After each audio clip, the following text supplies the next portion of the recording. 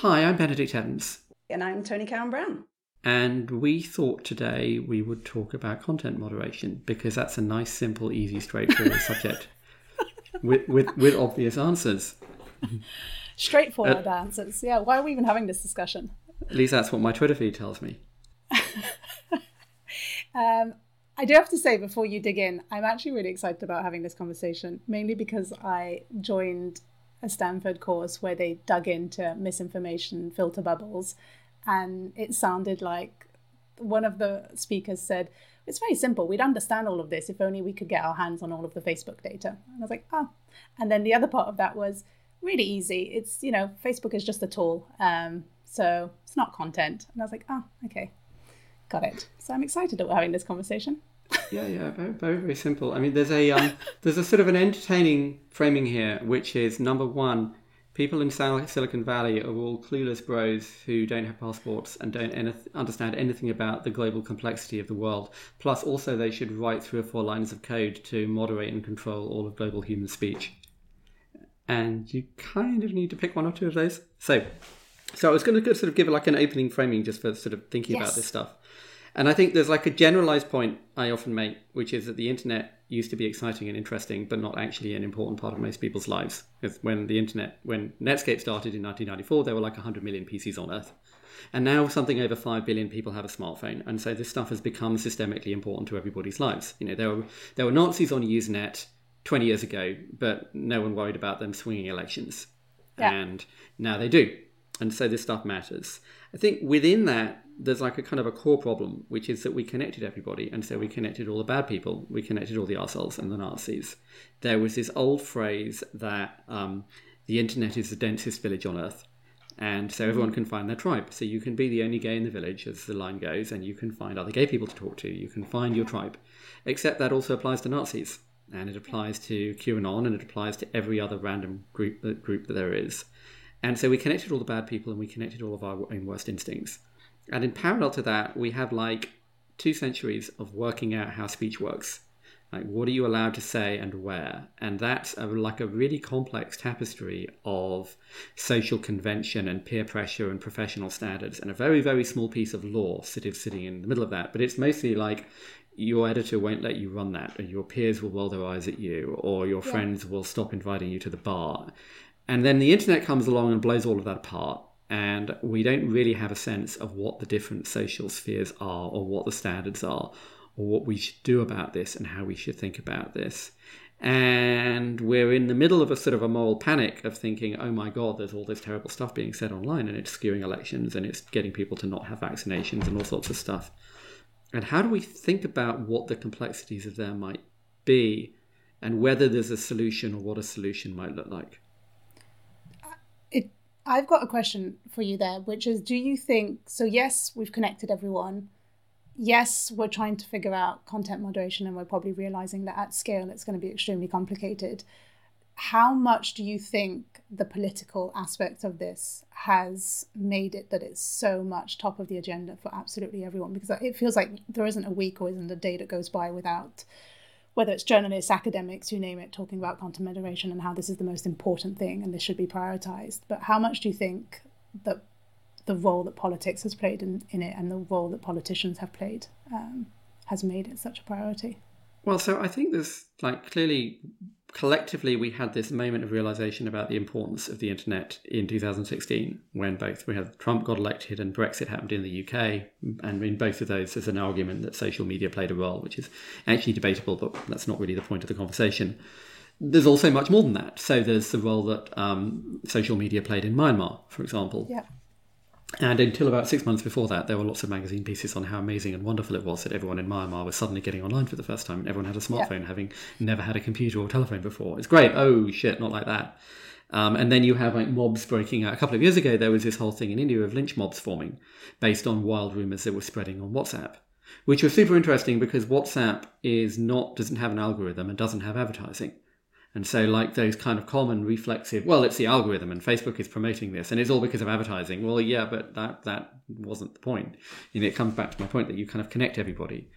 And so there's sort of you need to kind of phrase the point in a different way. We connect everyone, so we connect all the bad people. We also connect all of our own worst instincts. We connect all of our own sort of rush to judgment and our recency bias, all of our cognitive biases in all sorts of different ways. And the political stuff that's happened in the Anglosphere means that we talk about the political stuff. But it's not that it only happened here. It's actually just a much more kind of basic systemic problem. And whatever political sphere or kind of sphere of speech you're in, you'll see people talking about the same stuff. I mean, I think there's a sort of a basic point here, which is that we've spent kind of 200 or 250 years talking about free speech and working out what that means and if it even exists and how that should function. And we worked out this very rich sort of Burkean tapestry of overlapping conventions and rules and attitudes and sort of implicit assumptions. What can you say in the bar? What can you say to your friends? What do you say in a newspaper? What will get into print in a book? What books will get stocked? What's on TV? And there's a sort of very thin layer of laws around that of course are different in each country. And libel law in the UK is not the same as libel law in America. But there's a whole kind of very complex, rich, implicit sort of set of conventions and rules about what you can say. And then the internet comes along and suddenly none of that works anymore, because you can say something as a reply on a tweet that suddenly gets 10,000 people shouting at you, and you can have 50 friends on Facebook, but you can post something and millions of people could potentially see it. And so that sense of is public or private and where did you say it and who can you say it goes away. And all the filters around what can get seen by millions of people go away because there isn't a newspaper editor anymore. Donald Trump, people talk a lot about advertising. Donald Trump has however many million followers he has. He can say something and everyone can see it. And, you can have a Facebook group that has 50,000 members and you can talk about how vaccines cause cancer and there's no editor or bookshop or TV station that can say we're not going to broadcast this. You can decide what you're going to broadcast. And so that gets you to this, maybe then Facebook and Google and Instagram and Twitter should be controlling what we can say. Because you get to a point where it's interesting, that shift that happened of, yay, everything's online. I feel like we saw that with how great is this? We've sort of like democratized journalism and we've democratized access and voices and everyone can have a voice and it can be heard by everyone. And then it's that question of, well, do we want to be hearing all of these voices? And I cannot not think or talk about content moderation without thinking about the difference of just even free speech in the US versus Europe. I always find that fascinating. Of also what is that breaking point of when do we consider free speech to actually no longer... Is there a breaking point basically, or a line at which we say free speech is not okay when it's hateful, harmful, grotesque, and you lose that constitutional protection? And it's the same with hate speech. I just find it interesting that we're having such a hard time. I mean, when I used to work at Nation Builder, we had also such a hard time of defining. And again, it's a little bit different there because it's not a platform that amplifies. I'll come back to that in a second, but it's not a platform. You don't go there to have your voice amplified. We're selling software. But defining what we consider to be hate speech, I just think is fascinating because we don't even have a global definition of what that actually is today. And if no one can agree what hate speech is, then how the hell are we supposed to try and solve content moderation, seeing as a lot of that is centered around hate speech? It's interesting. I mean, I almost think that the harder cases are easier. Like child porn there's no disagreement about it. That's it. Even like between, China and the USA, that's actually, there's not a legal cooperation problem there. You kind of, as long as you don't think the Chinese are lying, then, that's relatively straightforward. Nazism is relatively straightforward. I would have said anti-Semitism is easy to define, but obviously a large chunk of the UK Labour Party found it very difficult to define. And so there's sort of things where by and large most reasonable people would agree that is bad. The question is, are you allowed to say it? And the US has this very binary distinction between the free speech as things the government can and can't tell you to do. And that's not the government. So there was this whole argument that free speech questions don't apply to Facebook because it's not the government. Well, it's a private corporation that controls how billions of people talk to each other. If they decide that billions of people can't say that is ipso facto a free speech question. It doesn't matter that they're not the government or not. And so the US has this tendency to define free speech as what the government says. And if it's not the government, it's not free speech, and therefore somehow it's not a problem. which is kind of like, I don't know, it's like saying that there was only one, so, suppose there's only one, AT&T had a monopoly in the USA, and AT&T said, well, we're just not going to allow, and in the 60s, supposing AT&T said, well, we're just not going to allow any civil rights activists to have a telephone.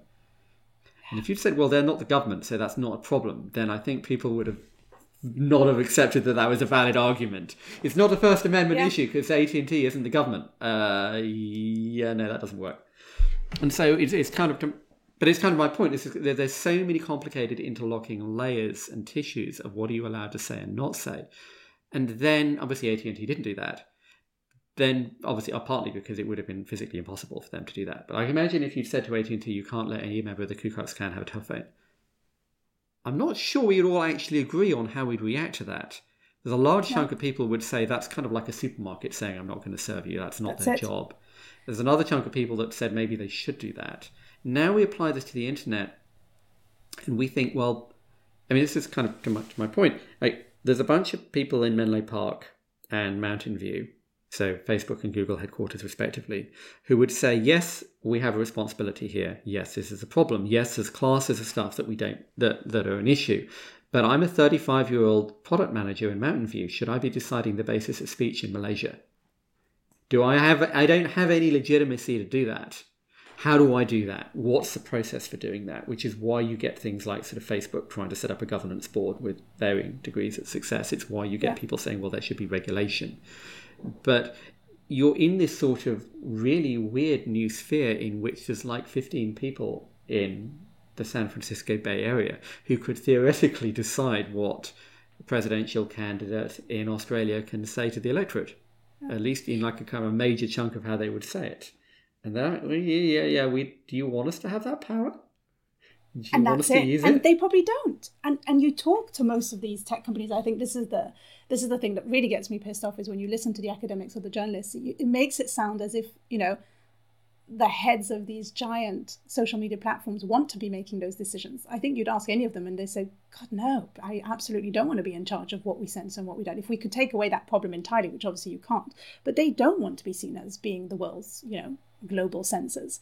But there's something there around also of what you said, which is there's a fundamental, in my opinion, difference that needs to be made between the social media platforms. And again, how do you define them? Are they a tool? Are they content creators? Are they, editors, whatever you want to call them? And we can have a conversation about that because I know you've got thoughts about that.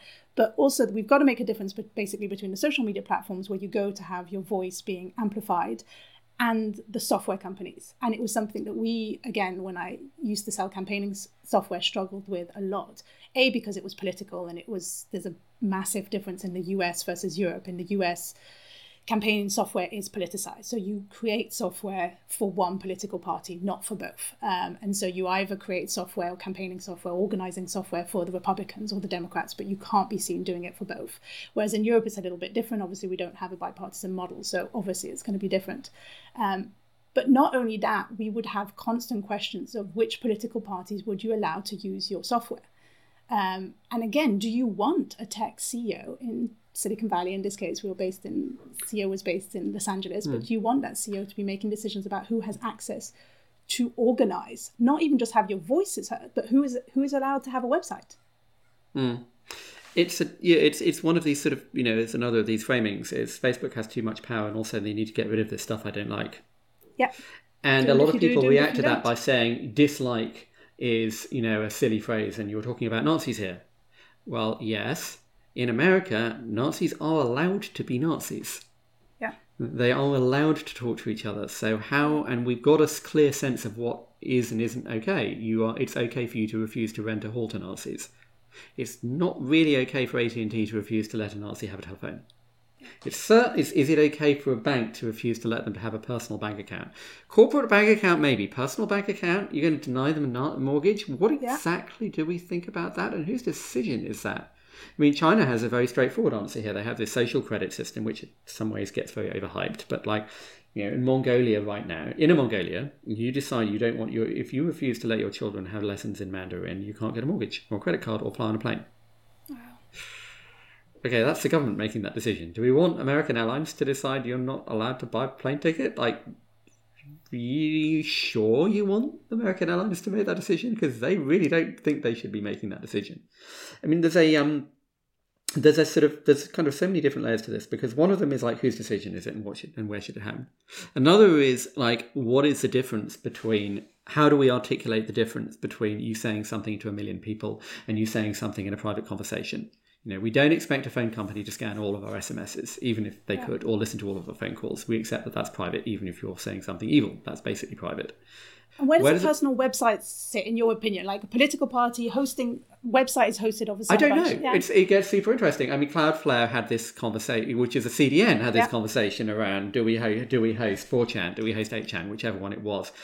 Yeah, it's complex, but ultimately, I think the decision there is they can go somewhere else. Yeah. Which is, in a sense, a get-out clause. They don't need us. They can go somewhere else. If you're Facebook, then there is a sense of, well, actually, they kind of can't go somewhere else. So at that point, that changes the conversation a little bit. Now, you could argue that means that you should just break up Facebook, but that just relocates the problem, because it's 5 people collectively who are making that decision instead of 1, but the decision is still there. It's like, if Instagram and WhatsApp were separate companies, would you say it's okay to kick them off Instagram because they can go onto WhatsApp? Well, you haven't really solved the problem here at all, have you? You just made it somebody else's problem. I mean, there's a sort of analogy here that I wanted to go into, which is, and I wrote something about this like 18 months ago, that in the early 2000s, end of the 90s, early 2000s, Microsoft had an explosion of malware because they had built this platform that was completely open and it was connected to the internet. And now all sorts of people start writing evil software to steal your bank details. And Microsoft had spent the previous 10 years getting shouted at for being evil, for being too closed, and for being too hard for people to write software. And suddenly we discover, no, Microsoft is evil for being too open and it's too easy to write software. And Microsoft has to have this sort of huge push to try and lock down Windows. And in parallel, you have this explosion of virus scanning software. And the joke was always that virus scanning software is actually a virus, in that it slows down your computer and costs you $20 a month. It's basically like an extortion system. It's protection money. You pay McAfee so that you don't pay you don't pay hackers. I remember the days of installing those. Yeah, and of course the answer to malware was not virus scanners and locking down Windows. The answer was Chrome and the cloud and iOS. You went to a fundamentally secure, more secure software model. Because actually you couldn't stop, the Windows architecture made it basically impossible to stop malware. Yeah. And instead you had to move to a system where it was fundamentally impossible to write malware. And so on iOS there is no malware because you install an app and it can't run in the background and look at what you're doing. You don't check to see if it's doing it. It can't do it. And I wrote this piece saying, and this is basically the problem that Facebook are in now, and Google are in, is sort of a whack-a-mole problem. And that the creation of bad stuff is fundamentally infinitely scalable because it's people. It's 4 billion people saying, retweeting stuff that fits their prejudices. And the content moderation or the virus scanning is fundamentally unscalable because you're one at a timing it. You're picking one thing after another. And the solution is to create a structure where you can't do that. And so you get this conversation now around social media, which is that there was a whole wave 5 years ago of apps that were private, anonymous. I think one was Secret and Whisper, and there were a couple of others. And they all disappeared because it turned out they were just structurally set up to be bullying platforms. And so you would be in the school and everyone would go in and they'd say mean stuff about one kid, and there was nothing you could do about it because it was anonymous. That was the whole point. Yeah. And so you just couldn't do anything about it. And so it became so overwhelming that those apps just disappeared. They just had to shut down because they couldn't make themselves not toxic. The contrast might be, for example, Instagram decided just not allow reposting, which is a basic mechanic for abuse on Twitter. You can't do it on Instagram. So you remove certain mechanics where that can't happen. You could propose that you just remove sharing altogether on Facebook rather than trying to scan it. But that doesn't help if I post something into my 500-person group, or I post something on my newsfeed, or I send something to 10 friends or 20 friends. Finally, we don't expect Gmail to moderate harmful content, do we? Why don't we? I mean, just because, why? Hang on. No. Why are we not expecting? Why don't we say that Gmail is a social network? Why aren't they moderating harmful content? And so the other, I feel like I've been talking too long, but the other analogy that I thought was super interesting is to compare the growth of the internet with the growth of cities in the 19th century and 18th century, when you have mobs and you have the removal of all the social constraint and the peer pressure on the influence of the village, the church and the family and the community. And in the city, there's no church, no family, no community. And you have, particularly in the 18th century, you have this explosion of mobs. In the 19th century, you have this explosion of sort of revolutionary mobs, revolutionary movements. And what do you do about that? How do you think about that? Your cities analogy is always fascinating because I can't help but think about, God, we're doomed. Like, there's no way out of this apart from if you take it all down and start from scratch.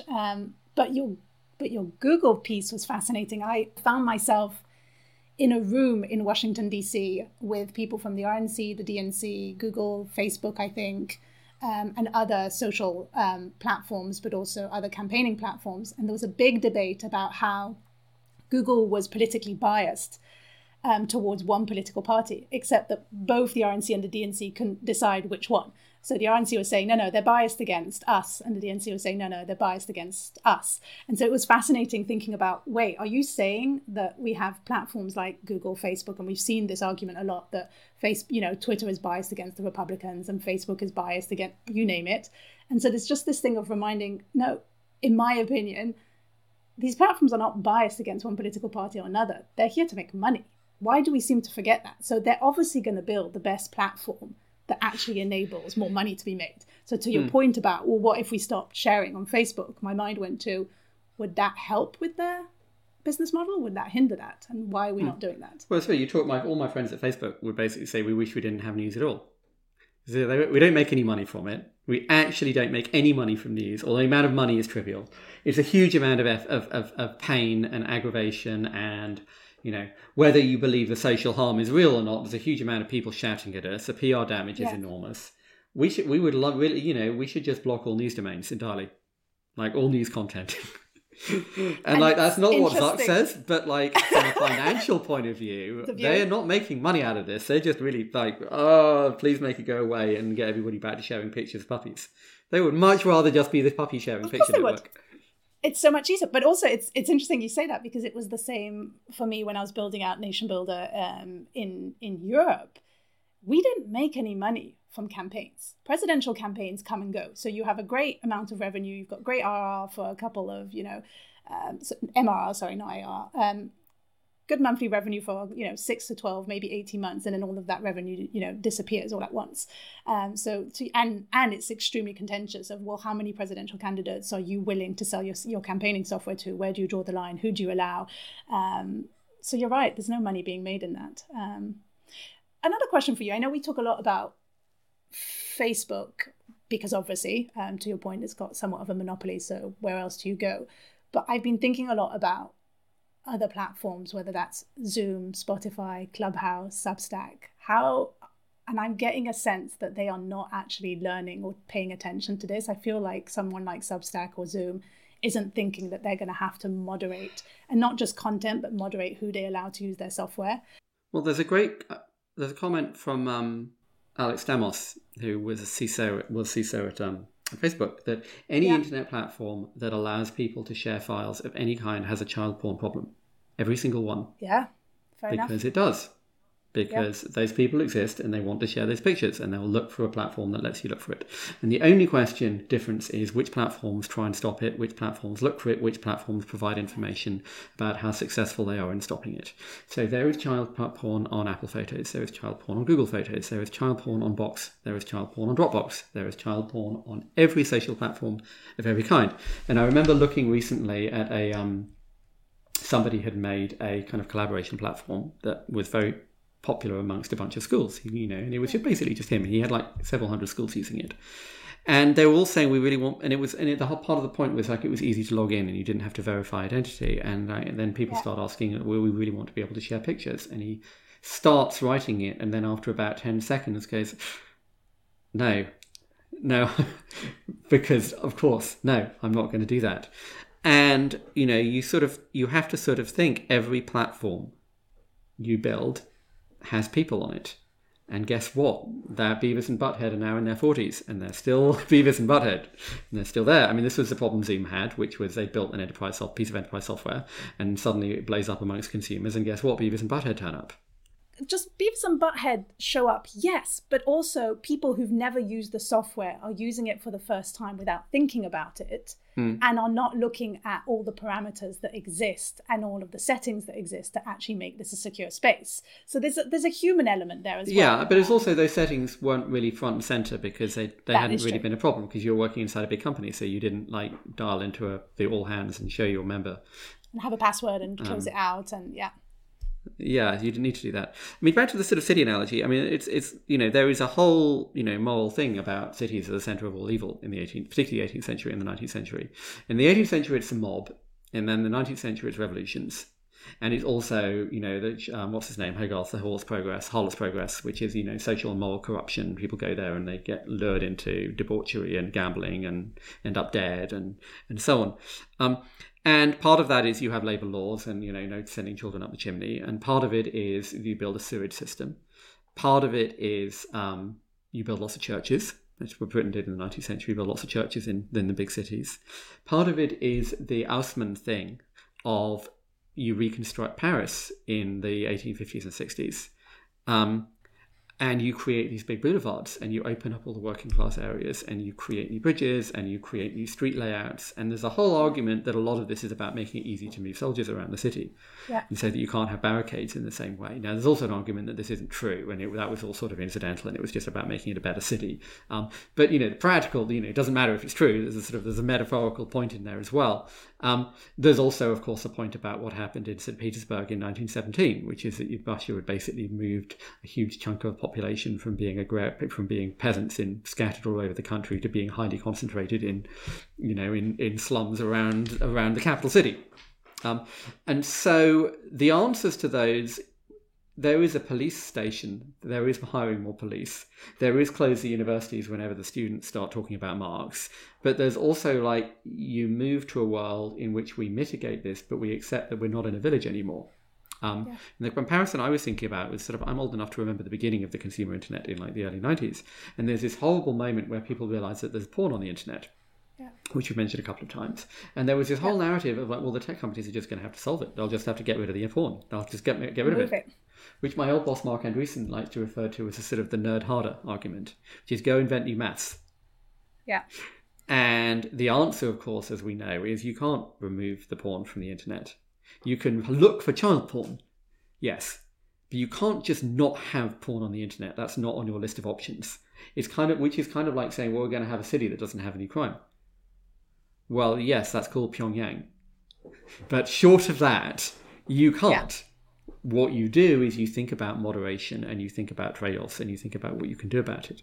And this is sort of my thinking, my sort of half-formed thesis as I think about content moderation on Google and Facebook and YouTube and so on, which is, we have a police force, but we accept that the police don't catch all the criminals.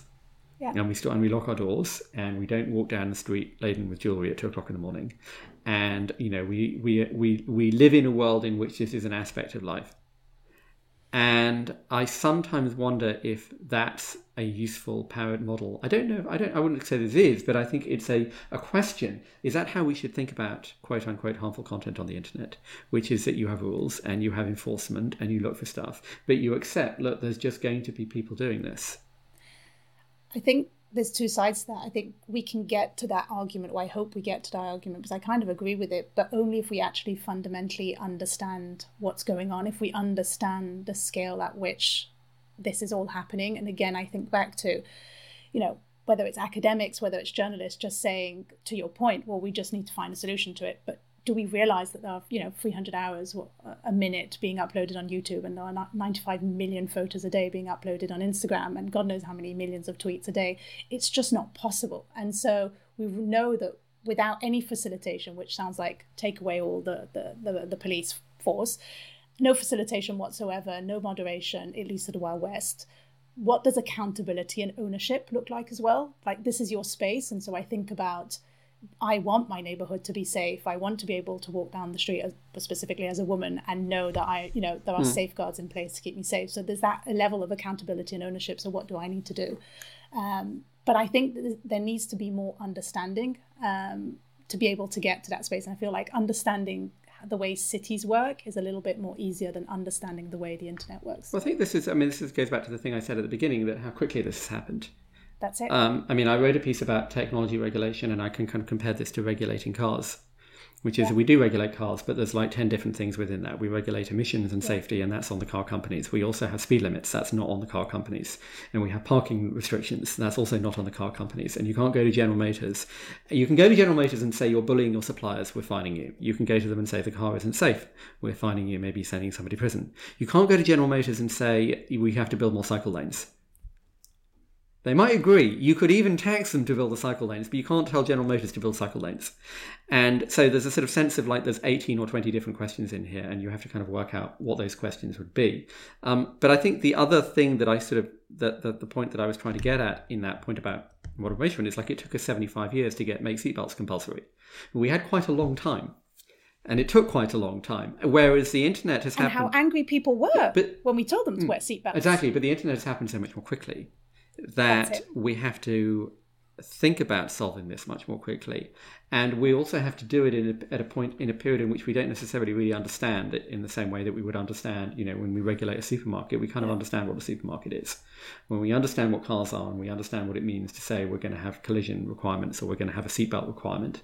I remember this line that when the Mini, which was like this iconic British car of the 60s, was created, and someone asked, and the seat, not only were there no seatbelts, obviously, but the seats didn't even latch down. They were just on hinge, they hinged forward. There was not even a lock on them to hold them in place. And somebody said to the designer, Alex Zagonis, like, you're going to make the car safer. And he's like, well, I'm going to make my, and exactly what he said. But it was something like, my car has such good handling, it'll never get into an accident. The steering's going to be better. That's the solution. That was kind of how the tech industry talked about this in like 2015. Like, we're not going to solve this. Now nobody in the tech industry says that. Everyone says we've got to solve this. Nobody says, well, what would that mean? But then, again, we're still sort of at the stage of going to General Motors and saying, well, you have to fix parking. It's like, well, yeah, we agree parking's a problem, but like we make cars, so we don't like control the streets of your city.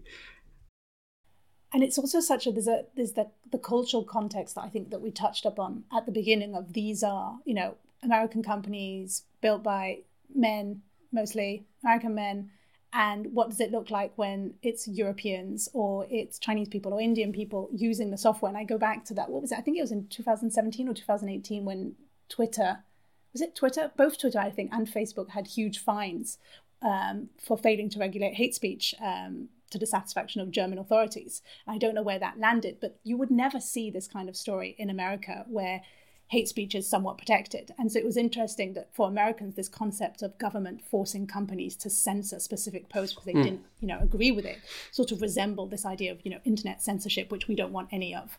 And again, that was 3 years ago, and I don't know how that panned out. But there's something there, just like the cultural differences and understanding. Yeah, I'm just understanding, like that's, I've had these conversations with sort of conservative politicians in the UK along the lines of the abuse that female politicians get on Twitter is unacceptable and they have to solve it.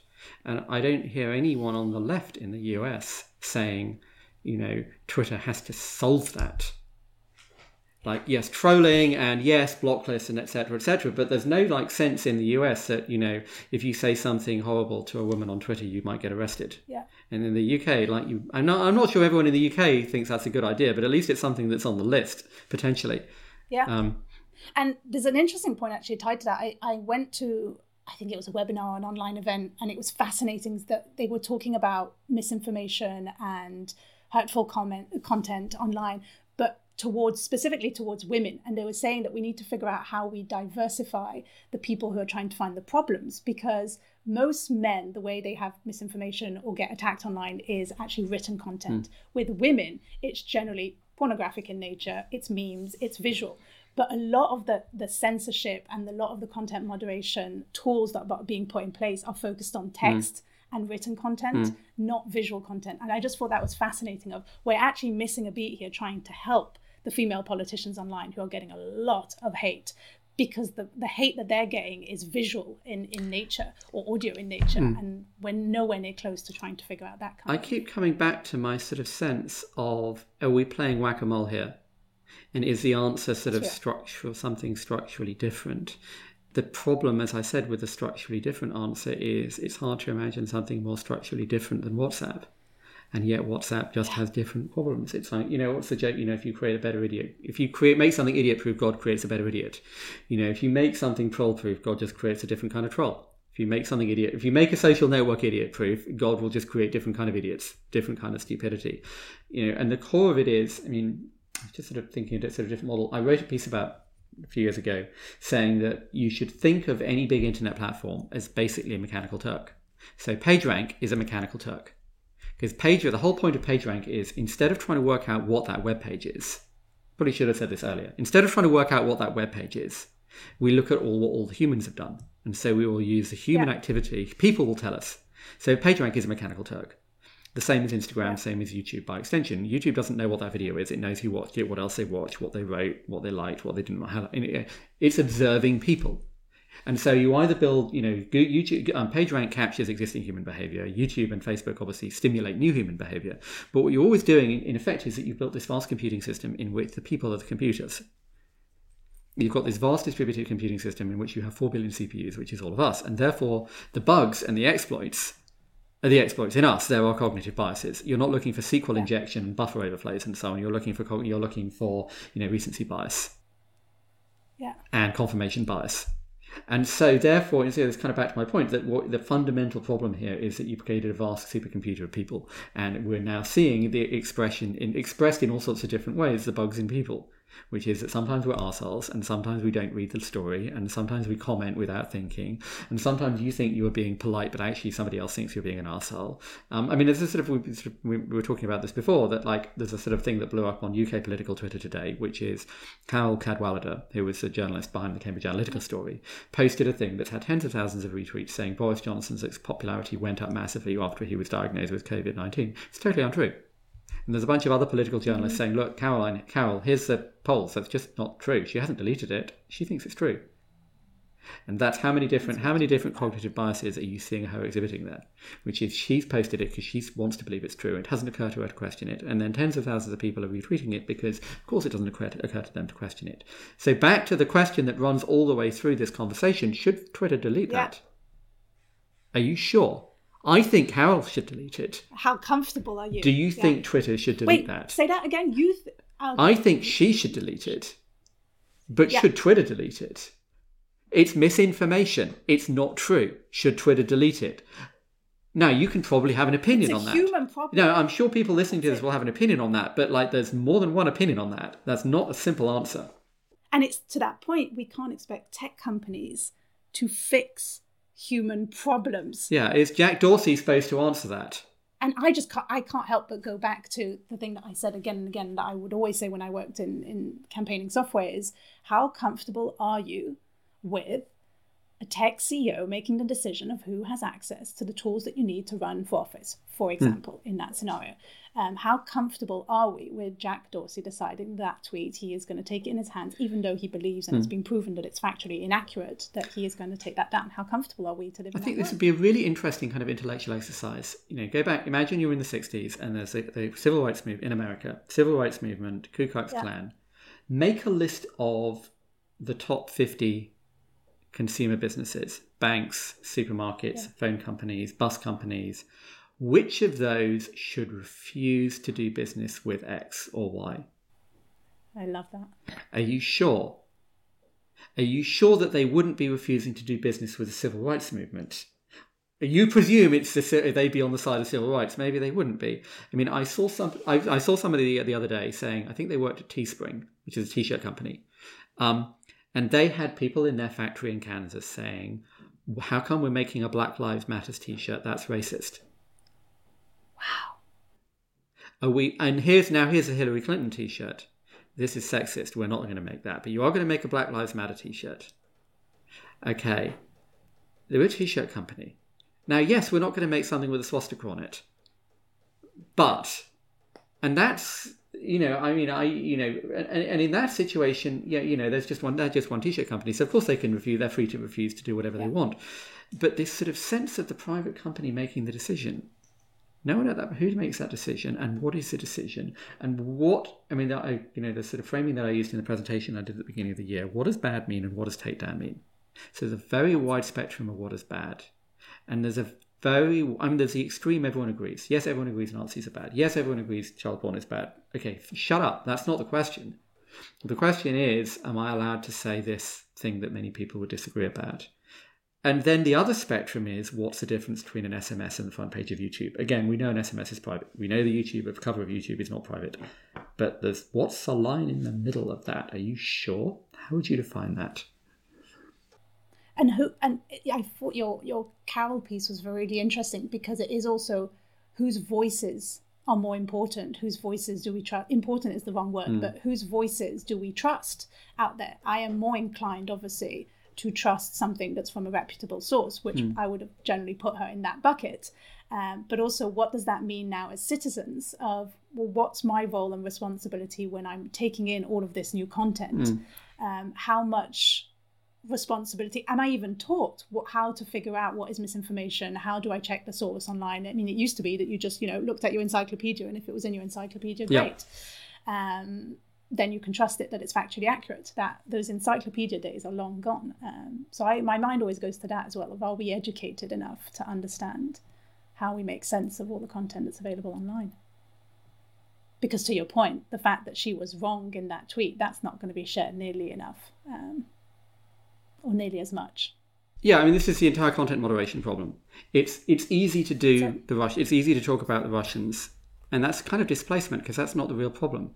It's Donald Trump. I mean, there's a study today that said Donald Trump is like the source of 30%, or whatever the number was. Donald Trump is like the single biggest vector for misinformation about COVID. And people say, well, Twitter should take it down. He's the president of the United States. Yeah. Are you sure about that? That's not actually an easy statement. So we should wrap up. We've been talking for too long. We should. Is there an answer? Do we have a final say on that? I guess my thing is, what happens online is a reflection of society, except it's happening at scale, and so we need to use the same kind of levers and tools that we put in place at a society, real life level online. I mean, my thinking is, I've always been a fan of Burke, British conservative philosopher from the 18th century, and the basic thinking here is, like, we've spent 250 years trying to work out free speech. We've probably spent 3,000 or 4,000 years trying to work out morality. And I don't think anyone in philosophy would say, yeah, we've worked that one out now. Done. And then Tick that off the list. You're supposed to sort of work out how we apply that to this new sphere that cuts across all of humanity and all possible models of communication. I don't know that there's an answer to that. Yeah. And if there is, it's one that we will slowly evolve in the same way that we evolved our answers to how does speech work, who gets to talk on television, who gets to vote. And that's probably the challenge, is that there isn't an answer, there's a process. Oh, I like that. There we are, that's a good tweet. That feels like the perfect, that's a good, go off and tweet it now. That's a great place to end.